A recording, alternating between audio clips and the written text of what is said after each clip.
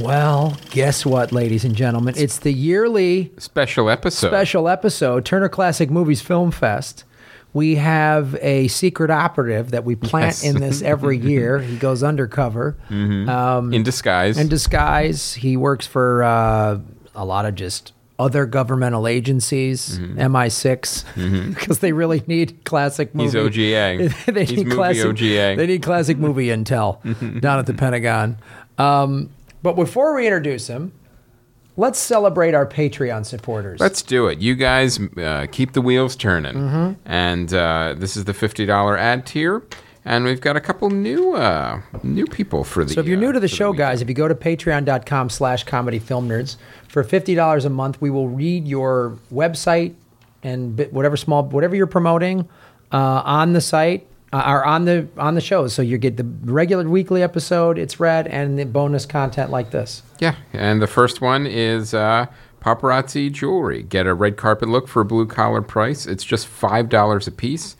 PaparazziAccessories.com. That's PaparazziAccessories.com/8907. 890778. 89078. The number at the end is important because that's how you support Nadra Connor. And they sent us a bunch of stuff in the mail, and it's like this, and they're like, this is what $100 in jewelry gets. Right. There's a bunch of items, and the note was from this woman who designs jewelry's husband. He's like, ask any woman in your life what $100 in jewelry would normally buy, which is next to nothing. Next to nothing, like half of one thing. So it's pretty cool stuff. And Johnny Rulon is promoting his new novel. It's called Green Cheek, A Junkie's Guide to Street Magic, and it's available on Amazon in both digital and hard copy.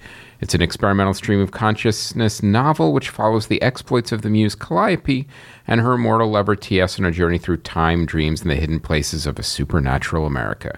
Go to happyhorrorshowproductions.com, happyhorrorshowproductions.com, and our charity here, the Audacity Performing Arts Project, which produces after-school performing arts in poor, underfunded, and the lowest performing schools. Performing arts education is not a luxury, so help them out. Visit at cfn.audacityperformingarts.org. cfn.audacityperformingarts.org. And last one, Graham, you ready? Let's do it. Bang it out. Supplyanddomandinvesting.com, because planning for retirement should be as easy as planning your next vacation. It just takes longer. Supplyanddomandinvesting.com. Now, I went to this website, and they got a lot of different choices and options, too, so it's definitely a cool place if you're just starting to invest.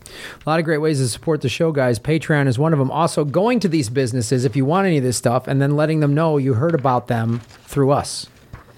See how that works? Boom. Let's get into some classic movies. Let's get into some classic movies. He wrote, I believe, one, maybe two chapters in the Comedy Film Nerd Guide to Movies. The War Movies chapter. The War Movies chapter. He's been a longtime contributor to this site and the show. One of the original writers for the site. And he's here for us today. On his way to Vegas. On his way to Vegas. Allan Havey. Hey, guys. How are you? Good. Why did the Aryan Brotherhood ever... Right, you guys, you can promote there, get $50 from there. Hey, man, if their check clears. Yeah, I was going to say, we can't discriminate. That would be wrong. Yeah, come on. The Manson family, too. If you're out there trying to get some followers. Yeah. Come to the Comedy Film Nerds. We got the conduit to all the freaks in America right here. Go to altright.net for all of your... HelterSkelterLove.com. Good to be back, guys. I am going to Vegas. Where are you working in Vegas? Comedy Cellar. Just opened up a room there about 6 weeks ago. And I've been working that club in New York since the beginning, since 81. Which 82. Hotel?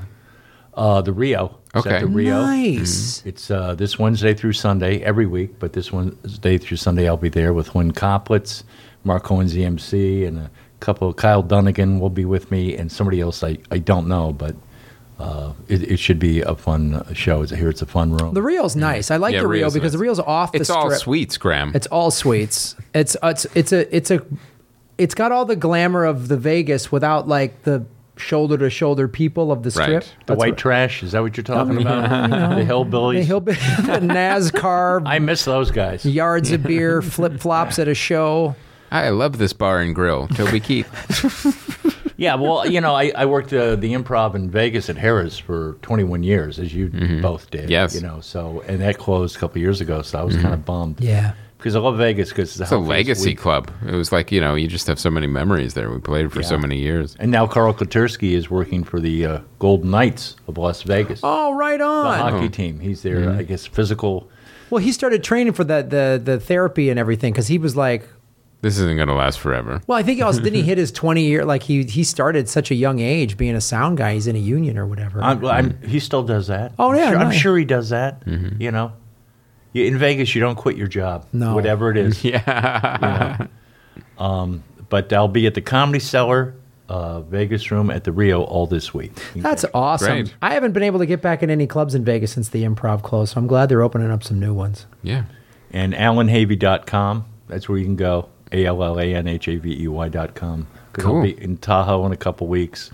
I'll be in New York. But the exciting thing, Manchester in July. Last 2 weeks of July, I'm in Manchester at the Comedy Store, and then London at the Comedy Store, which I did that'll be last fun. year. Oh my God, it was so much fun. Yeah, I've had some amazing things happen to me in the last 5-6 years. That's awesome. Just organically, So that's it. But of course, I'm here Yes. to talk about the Turner Classic Movie Film Yeah. Festival. Now, how many years have you gone now? This was my fourth or fifth one. Now- last 2 years I haven't been able to go because I was on the road. I Right, got an acting right. gig once and a comedy show. I couldn't pass up. The money was too good. Right. But I love this, man. I unplug. I turn off my phone. I drive down there early in the morning, and I see 4 or 5 movies a day. That's my usual thing. But Were you able to go the whole weekend this time? Pardon me? Were you able to go the whole weekend this time? I couldn't go. I only saw one movie Saturday morning because I had a gig down in San Diego. Right. Benefit because I have a very big heart. Yeah. And if you pay me, it gets even It bigger. gets even bigger. So go to AllanHavey.com. Yeah, AllanHavey.com. And donate. No, you don't have to donate. God bless you. Some guys do that, though. Yeah. Donate to my podcast. Oh, really? What do you need, a microphone? Yes. So it was fun, but this year I did it a little differently. Even when I was available, I'd go see a movie, and just to keep the movie in my head, I'd kind of skip the next hunk of films and go on, and then see something else. So because sometimes Sort of kind of digest the film a little bit. Exactly. A good choice of words. I've used it myself.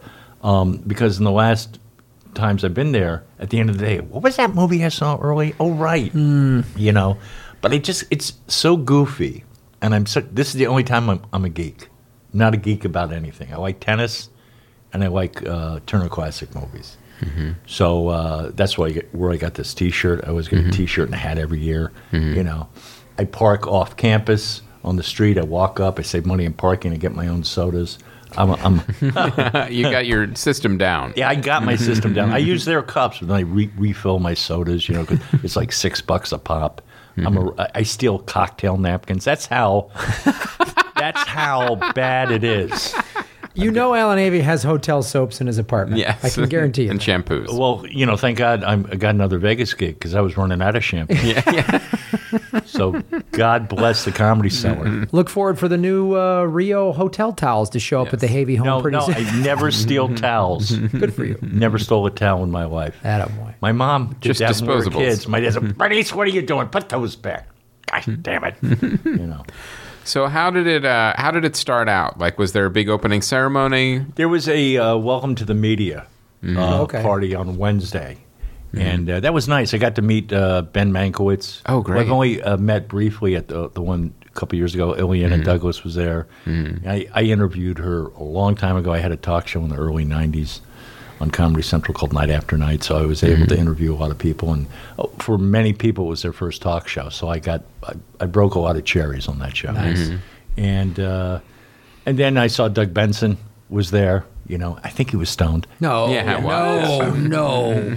And Scott McGee, who's one of the programming Yes. executives there, and a really good guy. So it was fun to go loosen up. And then the next night, this is Thursday. These are the choice of movies you have to go. The producers, To Have and Have Not, Detour, Finishing School, Murder on the Orient Express, or Them. Wow. Oh, wow. So you got to pick one of those movies. They make you make a hard choice. And I went to see To Have and Have Not. which is it's How was that? It was okay. You know, it holds up. It's Bacall, where Bacall and Bogey met. It's a Howard Hawks directed film. Walter Brennan's in it. It's a decent film. But what I really love about it, especially on the big screen, Hoagy Carmichael is in it, the great composer and a songwriter. And he did a couple of interesting songs I don't remember hearing. So it might have been cut out, not on Turner, but it might have been cut out before. So that was fun, you know. What was the movie about? It's kind of it was like it's like the novel To Have and Have Not, but then they changed the story. Okay. You know. So I don't want to, but it's wartime intrigue and espionage, and you know, Bogey plays a hard-boiled guy, and you know he won't soften up. And Bacall's 19. He was 45. Right. She was 19. This is what the movie's about. 45-year-old superstar actor meets this young 19-year-old new actress. They fall in love. He leaves his wife. They get married. And they were married for like 12 years. But, yeah, I mean, Bacall, come on. Right. You see her in this movie. It's unbelievable. He's 19 years old. Bogey's 45. What a dirty man. they didn't have hashtag #MeToo back then. You know? He jumped on that. And they had a good marriage. Wrote it out till his death. It was like 12 years later, you know, from lung cancer. And the thing is, guys, you see Bogey smoking in any movie. He makes smoking look actually healthy. Yeah. Right? He really does. Like, it's a thing to do. He died of lung cancer at the end of his life, and Lauren Bacall writes this in her book. He was, like, scratching at his lungs, at his chest. He really died a miserable death due to smoking so much. So put down those butts, kids. Yeah. And don't vape either. Yeah. It's still bad for you. Vaping's still bad for you. But they haven't found anything bad with weed, which is why I take my one-hitter with me when I go to the Turner Classic Movies. I get my seat, go to the bathroom, take a poke. I'm set. I love it. So I saw... Is that where you saw Doug? Huh? Is that where you saw Doug? No, I was straight when I saw Doug. Okay. Have your contraband sodas. Yeah. You've had your one hitter. I don't have my hemorrhoid pillow yet. But, So you passed on the giant ants. Yeah, I had seen it recently on television, and I'm not really a boogeyman guy, and I wanted to see To Have and Have Not with an audience. And I saw it at the Egyptian. It was a print. It was fantastic. That's the other thing that's so great. We talk about this every year, but we should talk about it every year, is the fact that a lot of the movies are prints. Yes. And that there's these are movies, and it's important, I think, to see movies that were shot on film, projected in film.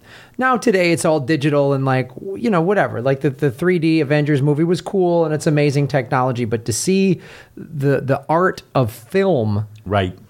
the shot, the lighting, how it was developed, that's all that stuff was really important. And shot on film and projected on film still has a warmth that digital doesn't quite have. Yeah. So if you're a film nerd out there and, you know, you're saving your money, I'd advise you, if you want to have a very cool vacation that's going to satisfy you, Turner Classic Movie Film Festival. It's the place to go. It really is. And it's right in the nitty-gritty of Hollywood, around the Chinese. So you see the guys playing Batman Right. on the street, Yeah. or Captain Jack. And, you know, they're just a step away from street prostitution. Right. Well, step away, or I think maybe it's side gig. I think they're probably already 1 foot in that game. Graham, you're a cruel man, but you're right. Now everything's walkable, right? It goes from like the Egyptian to the Man, and all the ones are there, right? The Egyptian, the El Capitan, it's headquartered at the Roosevelt Hotel, where they had the first Oscar celebration. Great history there. You're, catty corner across from the Chinese, which I still call it. You know, it's the Chinese theater. Sid Grauman's. You know, he built the Egyptian too. Yeah. And the El Capitan, and so yeah, you can walk around. You park your car, or you get a hotel room, and you just walk around. And it's nothing but people like you who just love movies. Excuse me. And this print was donated by Warner Brothers. So, you know, they get it from USC, they get it from Warner Brothers, they get it from the Criterion Collection or Janus. Right. You know, they know that Turner is going to really be careful and protect these films, and they know that people are really going to appreciate it. Right. You know, so it's nice to be in that atmosphere. You know, people from all 50 states, from around the world. It's a lot of fun. And then after that, I saw a movie I'd never seen, Throne of Blood. Kurosawa. Oh, yeah. And That's a great movie. Oh, God, was it good. It's his retelling of Macbeth Yes. in feudal Japan. But Toshiro Mifune, or Mifune. Man, I'd watch that guy read a phone book. He's amazing. In Japanese? Yeah. Yeah. I would. I like. Hello. It was terrific. And I had never seen it before, and I kind of knew about Macbeth, but man, was it good. And it's great seeing it with an audience because it was just so captivating. And that was great. And a buddy of mine who had seen it several times really hated me. He goes, I envy you. You're going to see it for the first time on a big screen. Right. It's one, and you want to talk about the warmth of film. Kurosawa, a black and white movie with that music, with his methodical pacing, with that style of acting. I mean, it's just like, that is amazing. I'm way jealous too. You got to see that on a big screen because that's and the camera work and effects they had in that film were mind blowing. No CGI, right? No special effects. It was made in like '57, So, and that was the first night. So those two movies, and it was they weren't right back to back, so I was able to digest To Have and Have Not, and then go into Throne of Blood, and I like that too. That's the way I listen to music sometimes. Two very different films too. Two very different films. When I listen to music, I can listen to Hank Williams and Sinatra, and then I can listen to something classical, like back to back. Drives my wife crazy, but so that was the first night. And Friday, I mean, you look at all these films: Strangers on a Train. Oh yeah. Witness for the Prosecution, The Merry Widow, Intruder in the Dust, Charge of the Light Brigade, A Hatful of Rain, The Odd Couple, The Right Stuff, None Shall Escape. These are all Leave Her to Heaven. And that's, I've mentioned like 1/10 of the movies that were available that day. I started out with A Witness for the Prosecution. And I'd seen the movie before, but again, not on a big screen. Right. Not with an audience. And there's a great twist, a couple twists at the end of that, where a couple in front of me were going, oh my God! Oh no! All this stuff happens there. So it was great to hear their reaction at seeing the movie for the first time. And that again was at the Egyptian on a print. So it was fantastic. That would be a tough call because there's like A Witness for the Prosecution I've never seen. I'd love to see it for the first time. But then the part of me would be like, I got to watch The Right Stuff again because I remember watching that as a kid. And I love that movie, Well, that movie came later.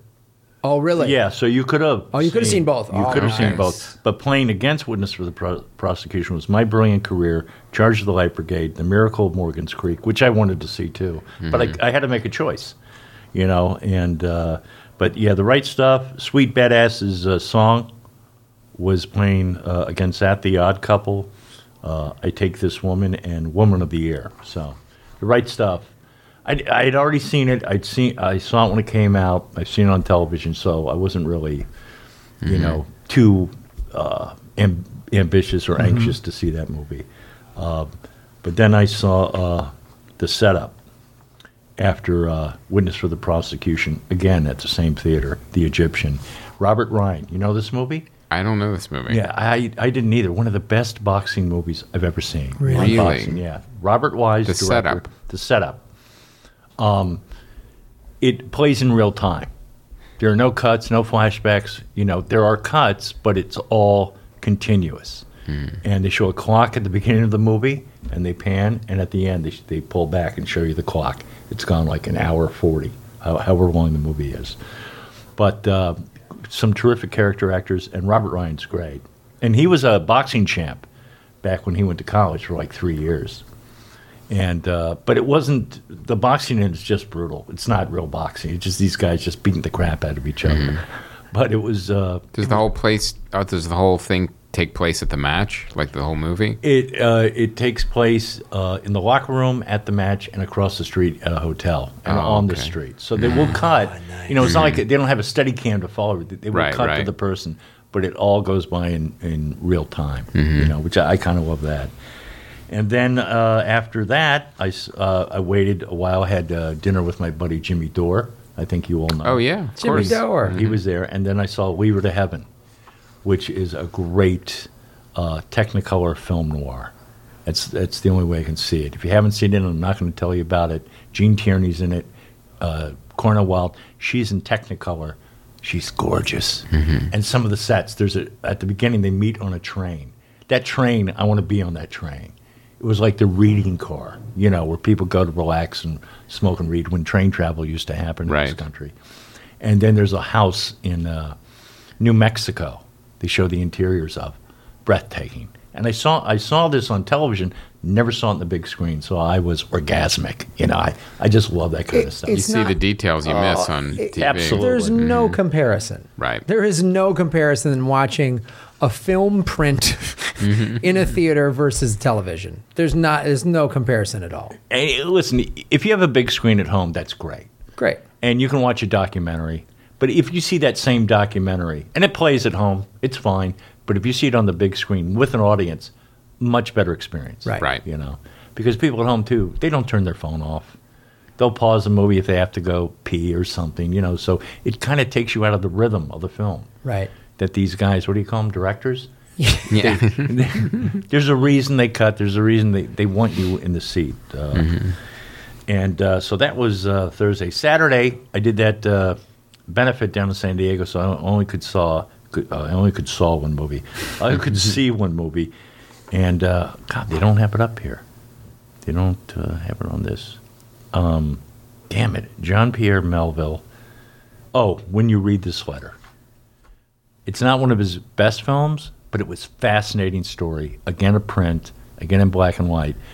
And before every movie, they have someone from Turner come out and tell you, right. thank our introduce sponsors. And they introduce the person who's going to introduce the film. And Dennis Miller, I think, did them. Oh, wow. And I wasn't there for that. To give you an example. But the guy that came out and introduced this movie is a great director from Officer and a Gentleman, Taylor Hackford. That was the last good movie he made, in my opinion. And he went up and just talked and talked and talked. And he started talking about the plot. And that's when I plugged my ears in. And so I don't want to listen to it. Because some of these people, most of them are good, but some of them give away. Like, plot, but see, this person later on does. I go, no, stop that, But all the TCM presenters are good, and some of the people they have in, they like to hear themselves talk a little bit, But I just plug my ears and kind of hum quietly to myself, and people around me think I'm they'll call the usher over. And I'll tell you, this year I saw 8 films, no interruptions, no one behind me talking. Right. No cell phones went off during the movie. These are people that really respect movies. So you are on another planet. Right. So at the end of the day, when I drive home to Santa Monica, I'm in a crazy, kind of relaxed, buzzed head. And I've also smoked some pot. But but there's just a feeling. I God forbid I stop working for you guys or this thing goes down, I can't get a pass. I'm going to have to pay. But I'm going to go. And then Sunday morning, and this is a movie where you get up 7:30 on Sunday morning to get down there to get to make sure you can get in the movie. Once Upon a Time in the West. Oh my God! At the Chinese. Oh, I mean, I see it like once every 8 years. It's only the second time I've seen it on the big screen, and man, it was fantastic. Yeah. And again, this woman sitting a seat away from me from London. She was going back to when she went to the film festival and was flying back to London right after the movie. And she had seen parts of the movie, but she never saw the ending. So it was fun to talk to her after that. Or, you talk to people. I saw Wayne Fetterman there. Nice. Comedian, film buff. And we talked. It was the first time he had seen Leave Her to Heaven. So we talked about that. I mean, this is why you guys have fans. And I just love talking movies. And I'll talk contemporary movies. But classic films, I can talk about. Well, Once Upon a Time in the West, I mean, when you see Charles Bronson's in that movie. Yeah. Right. And the thing about it is, he's not in the movie that much, but every time he's in it, he just commands the screen in that film. It's amazing, because that's a huge cast in that film. Yeah. And it's a long film. And Sergio Leone. Yeah. I think it's his best work. I dig the Eastwood films. Yep. I liked Once Upon a Time in America with De Niro and James Wood, but I think this is the top. And it's interesting too, the way it deserves its slow pacing. Like if it had a quicker pace, it wouldn't have worked. Like it really, it's made with such care. This movie. I went to go see it because I think it was playing at the Arrow by us in Santa Monica a couple years ago, and I was like, man, was it the first time you saw it on the big screen? Yeah. Yeah. And it was like, Henry Fonda. It's 1968. It's color. It's that gritty Western film color that they used to do. Right. The way they used to shoot Westerns. Like the way the Wild Bunch looks. Oh, yeah. And it's just like, and even the older print that pops and crackles, you want that. Yeah. It's like you want it to pop and crackle. You want the frame to be a little dusty. This at the Chinese, it was pristine. Yeah. But it was still film. Right. You know, I know what you mean, There's though. a restoration. And you cannot make a movie like that today. Not in America. I mean, if you can, if you're an independent filmmaker, you got your own money.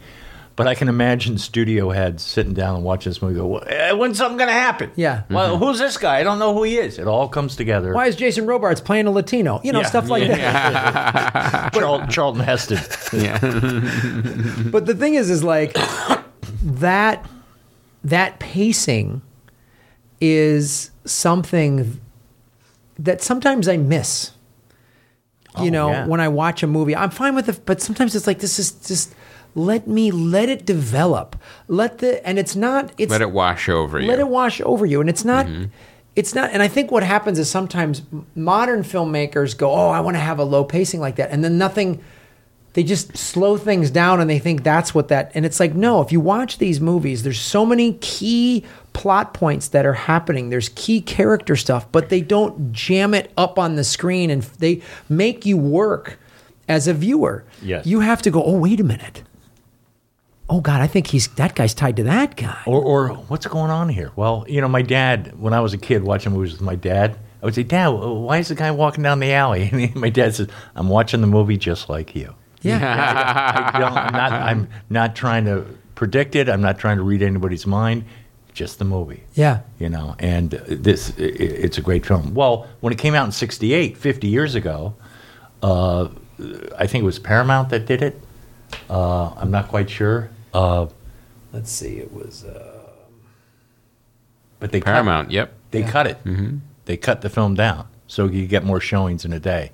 So it didn't get really good reaction here in the United States, but in Europe it was like a huge. Because it was the actual cut. Yes. Well, yeah. Here's what it was. So the original runtime was 164 minutes. The theatrical one got cut down to 145, and then they released a 137-minute version in 1970. Yeah, back when VHS... That always helps a film when there's multiple cuts being released. Yeah. We know they're going to... let's not show the cowboy ride all the way. Let's just show him when he gets off his horse. Yeah. That kind of thing. A buddy of mine, I had Lawrence of Arabia on VHS when it first came out, like a good, when they restored it before DVDs. And I gave it to a buddy of mine.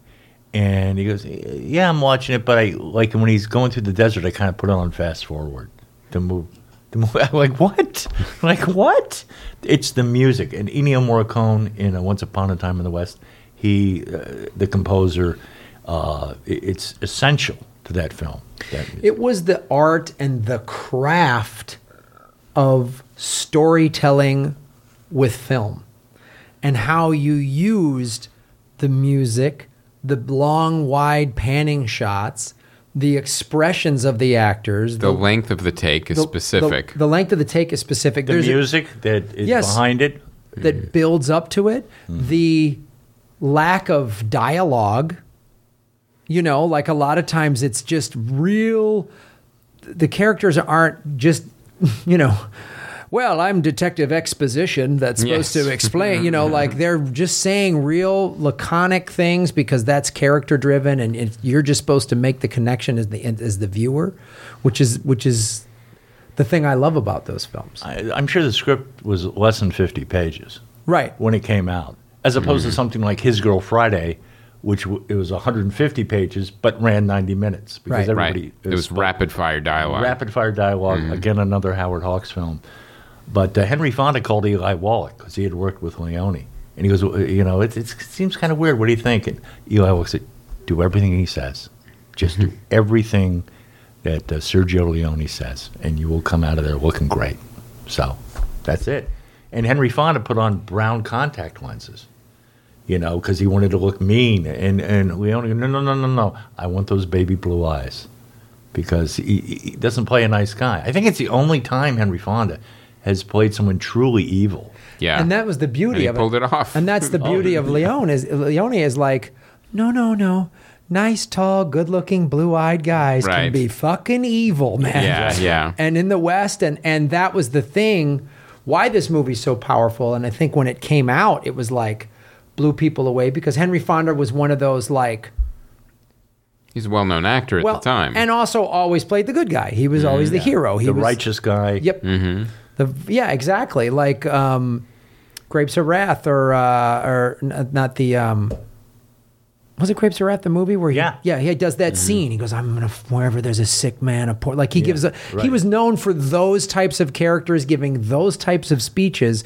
So now he's a guy that's just fucking evil. And The Wrong Man, Hitchcock's The Wrong Man, where he was accused of something he didn't do, and they got the wrong man. It's in so he was always the hero. Now he's not even an anti-hero. He's just a bad guy. Yeah, and Right. it's not even he's not even a bad guy for noble reasons. It's not like one of those bad guys who's like, they killed my family and I've just lost my shit. He likes killing people. Yeah, and he's doing it for some big, wealthy guy, Land railroad baron. guy. Yeah. You know what I mean? He's not doing it for anything noble. No. And of course, you see Claudia Cardinal in this movie too, on the big screen, in color. Va voom. Well, the thing you see about real beauty. the thing about those movies when they would do that, I remember watching Il Postino, the Postman, right, which was came out in the 90s, I think, or late 90s, and that was a movie that was shot.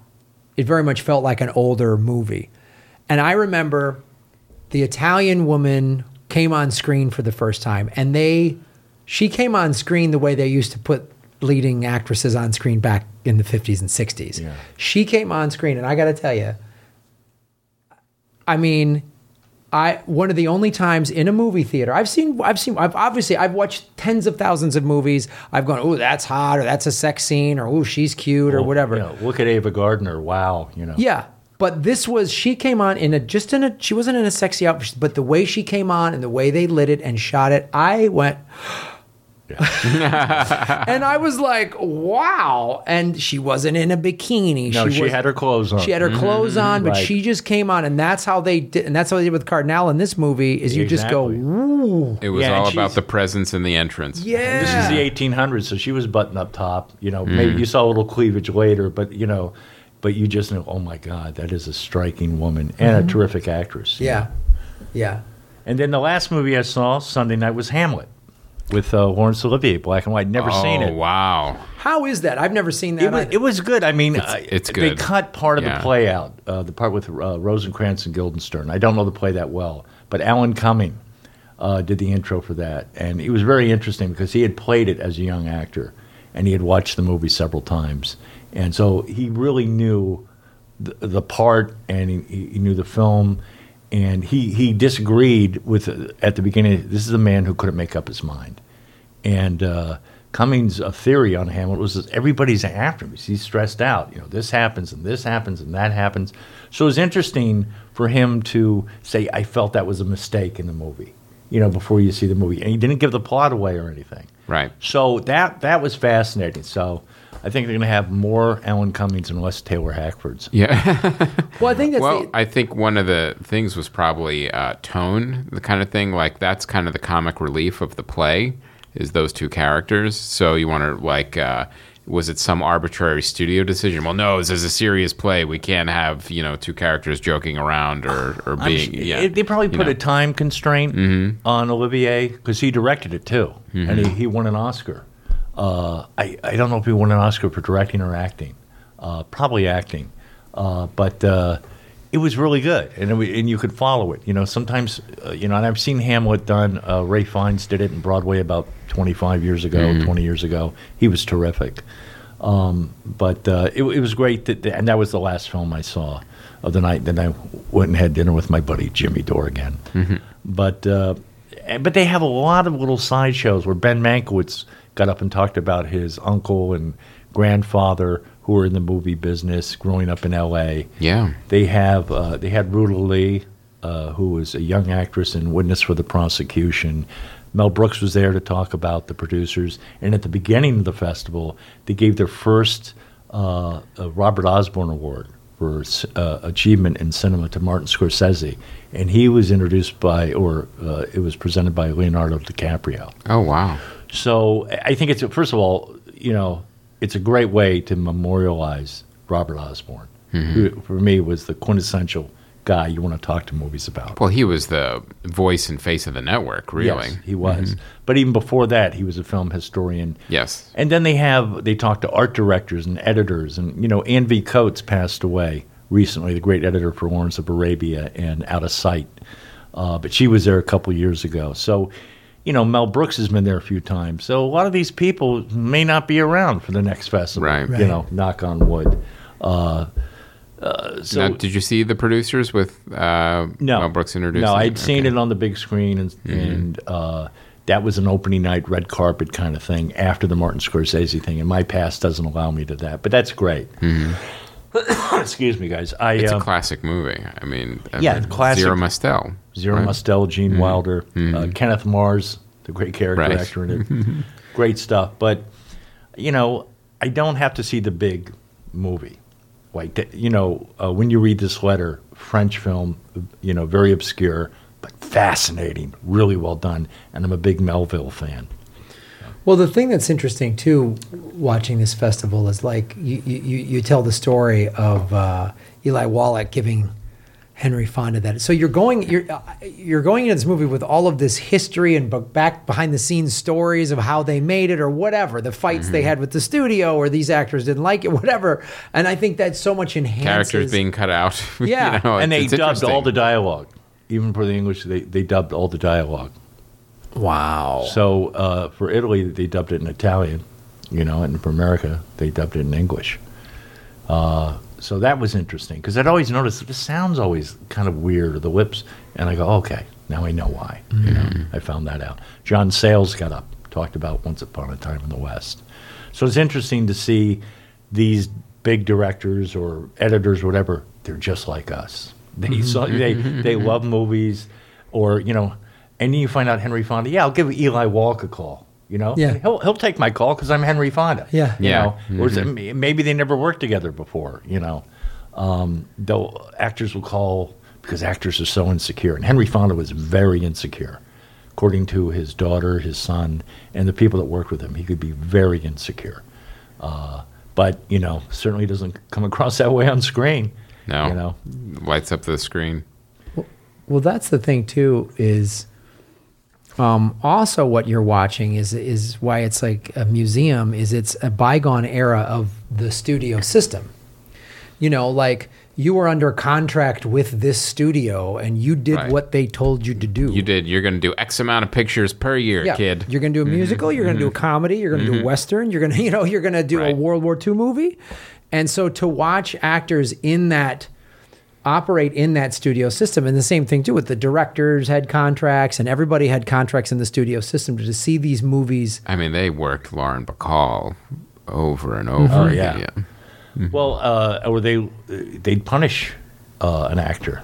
They'd loan you out to one of the lesser studios. It happened one night. The only reason that Columbia got Clark Gable from MGM is he's being punished. And so they lent him out, and Frank Capra went after Claudia Colbert and just offered her a lot of money. And that movie came together, and, it was the first movie, since before Cuckoo's Nest to win all, not Cuckoo's Nest, Silence of the Lambs was the next movie after that. So you have it happened one night, 1935, winning Best Picture, Best Director, Actor, Actress, and Writer. And it didn't happen from 35 until they made Silence of the Lambs, 1990? 92, 93, somewhere. I think it was a little earlier. But, so you have Clark Gable being punished and to work at Columbia, which was known as Poverty Row. Right. And he gets his first Oscar, and I think his only Oscar. Well, yeah, that was the other thing too. This is who you're going to date. Yeah. This is who you're going to, you're going to go out with this actor, this actress, and I want you guys to show up at this club in Hollywood, and there'll be photographers there. Or if you're gay, we're going to hush that up, but you're going to marry this woman. Yep. Go ahead and have your boys. Do what you need to do. But like Ellen DeGeneres, when she first started her sitcom, the executives, you got to stay out of the gay bars. You can't go into the lesbian bars. And then finally, because of changing time, she was able to come out on the show. Yeah. And it was a big deal, and some Well, affiliates didn't carry it, and all this crazy stuff. A movie that celebrated that era in Hollywood was the Coen Brothers movie, Hail Caesar. Where Right. you actually saw the fixer, you saw how the actors were treated, and you saw the blacklisting of but you saw the studio system, and then the gossip columnists that were always hanging around trying to get scoop on the actors. Twin sisters. And I was in that movie.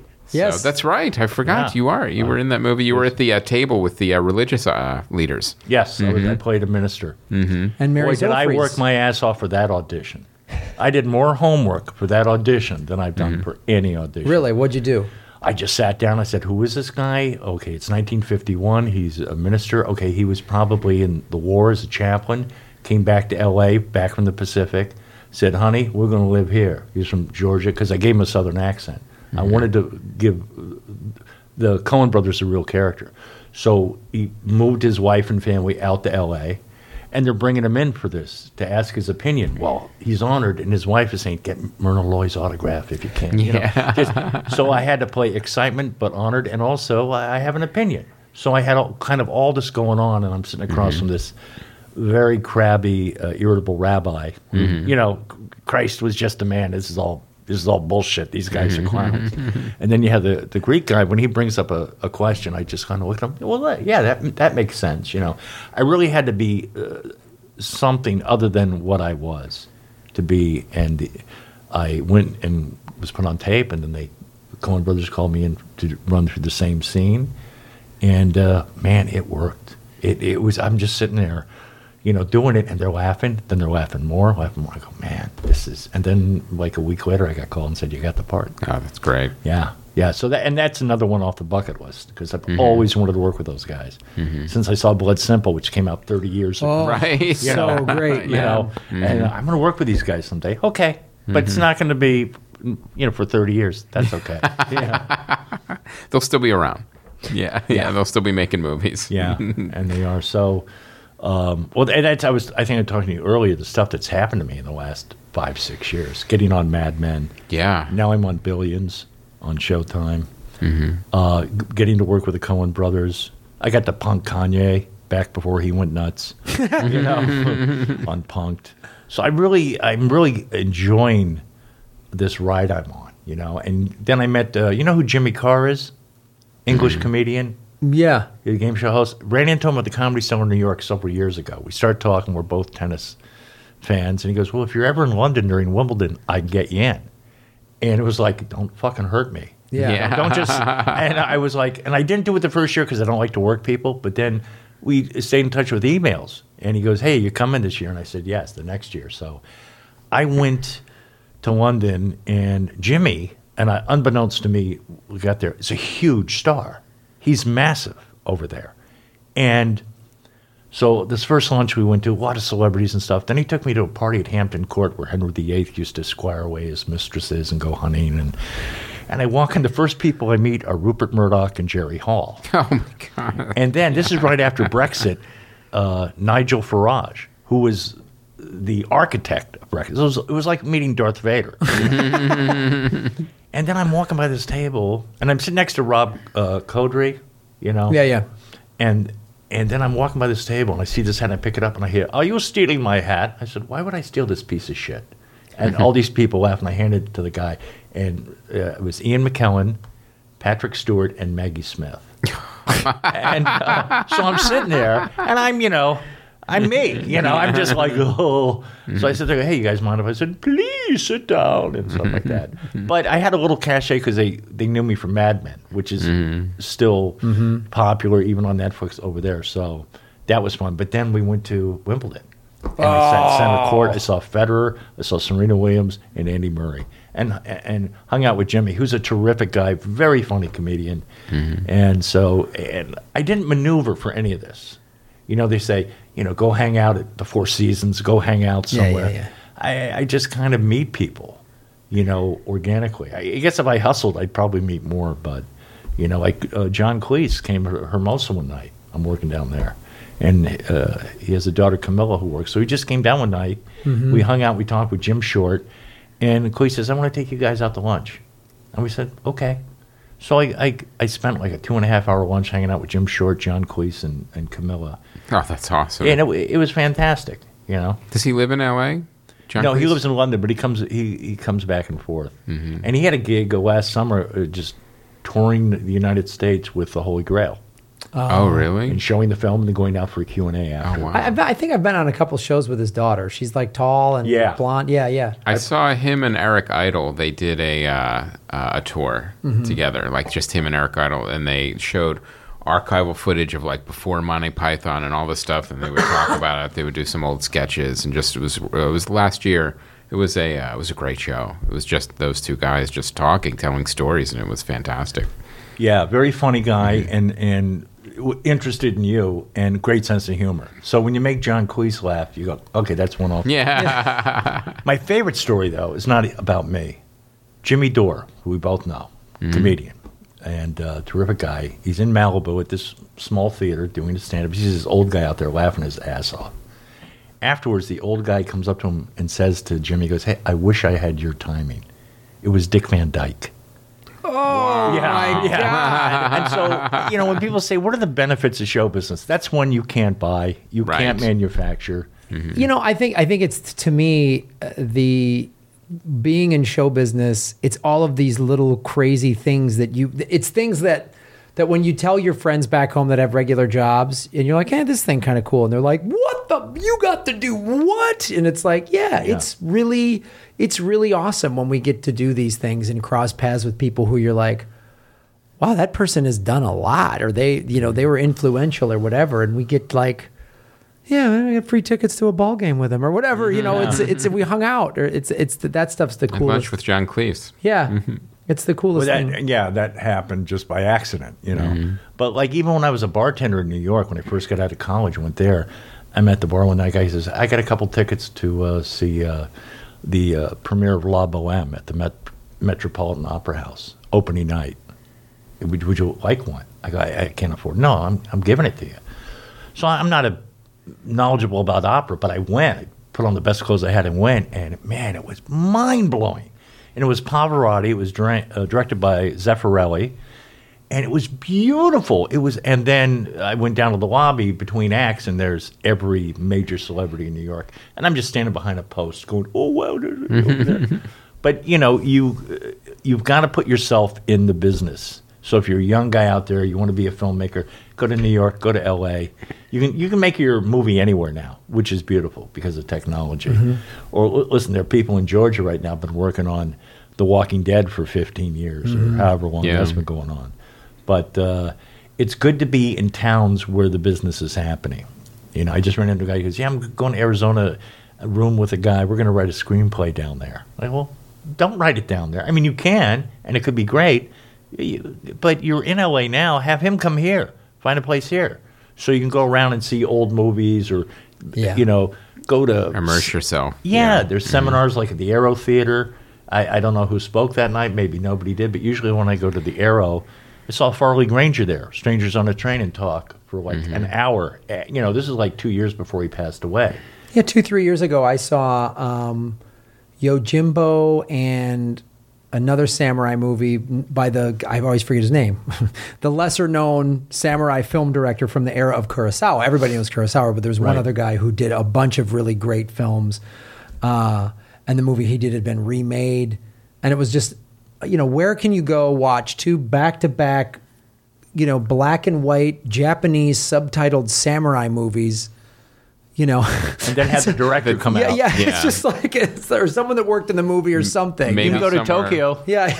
That's where you can go. Yeah. Or you can go to L.A., Yeah, maybe it's the new Beverly, but maybe not. Yeah, it's such a cool thing. So to wrap up, like anything else you want to talk about the festival? Like what else? I'm going to the Edinburgh Festival in Scotland this year. I've never been before. I've heard about it for years.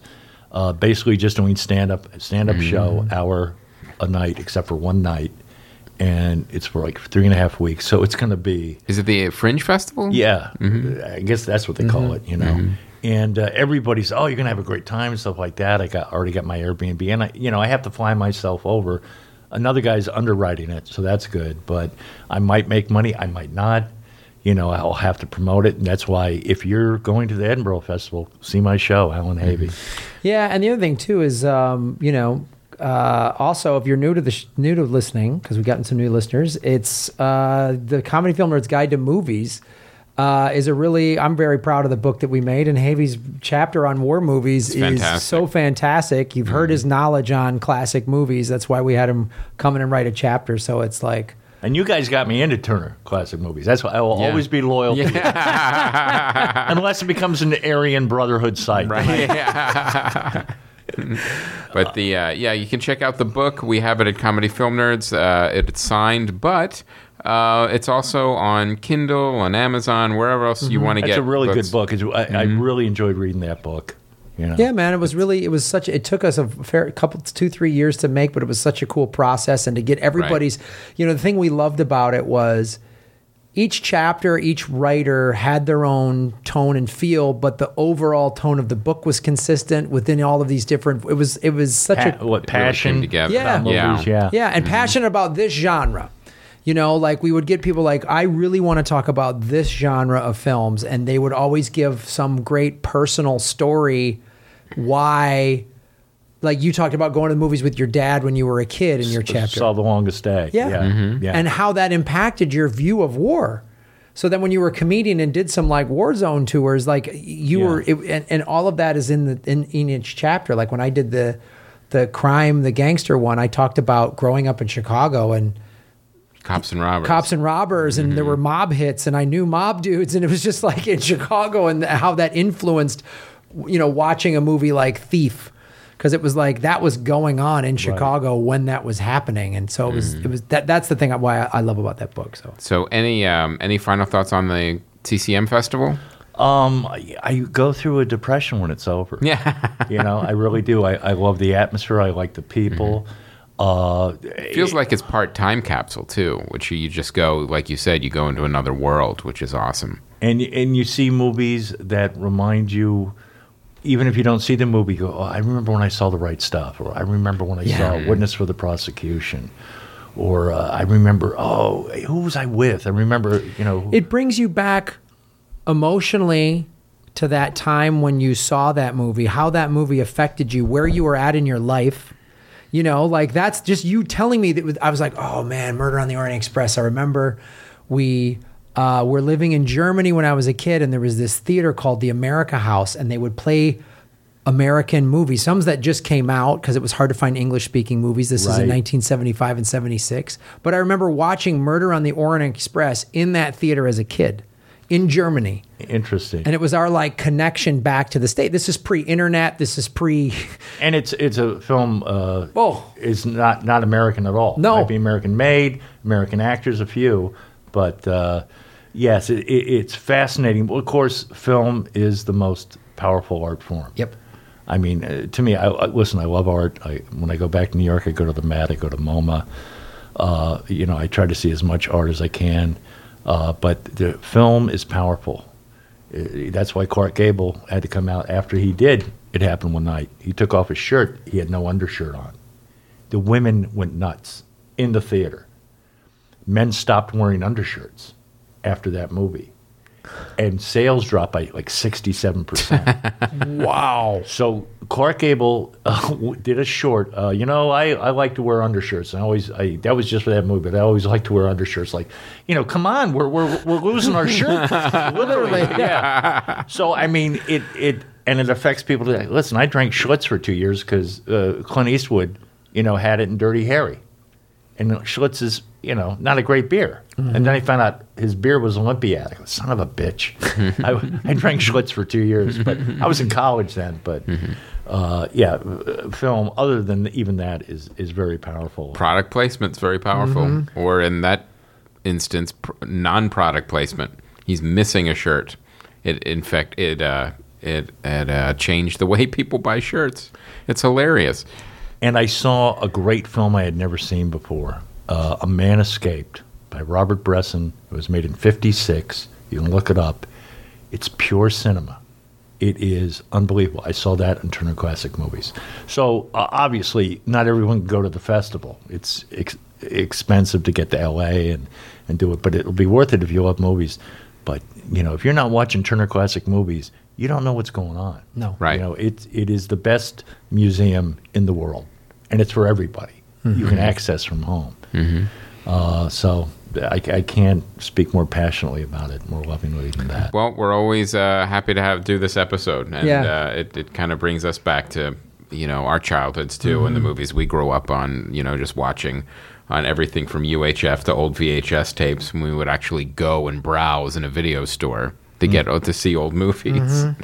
So this is great. Thanks again for going. Oh, thanks for having me. AllanHavey.com. You want to find out what's going on. Still doing the stand-up. Still digging that. So. Go see him in Vegas. Go see him in Edinburgh. Or Tahoe.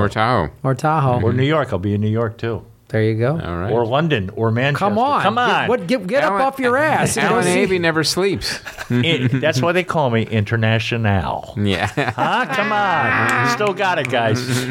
Hey, thanks for having me on. Thank you. Thank you to Aaron Brungart and everybody here at the All Things Comedy World Headquarters. My name is Graham Elwood. And I'm Chris Mancini, and as always, remember, Han shot first.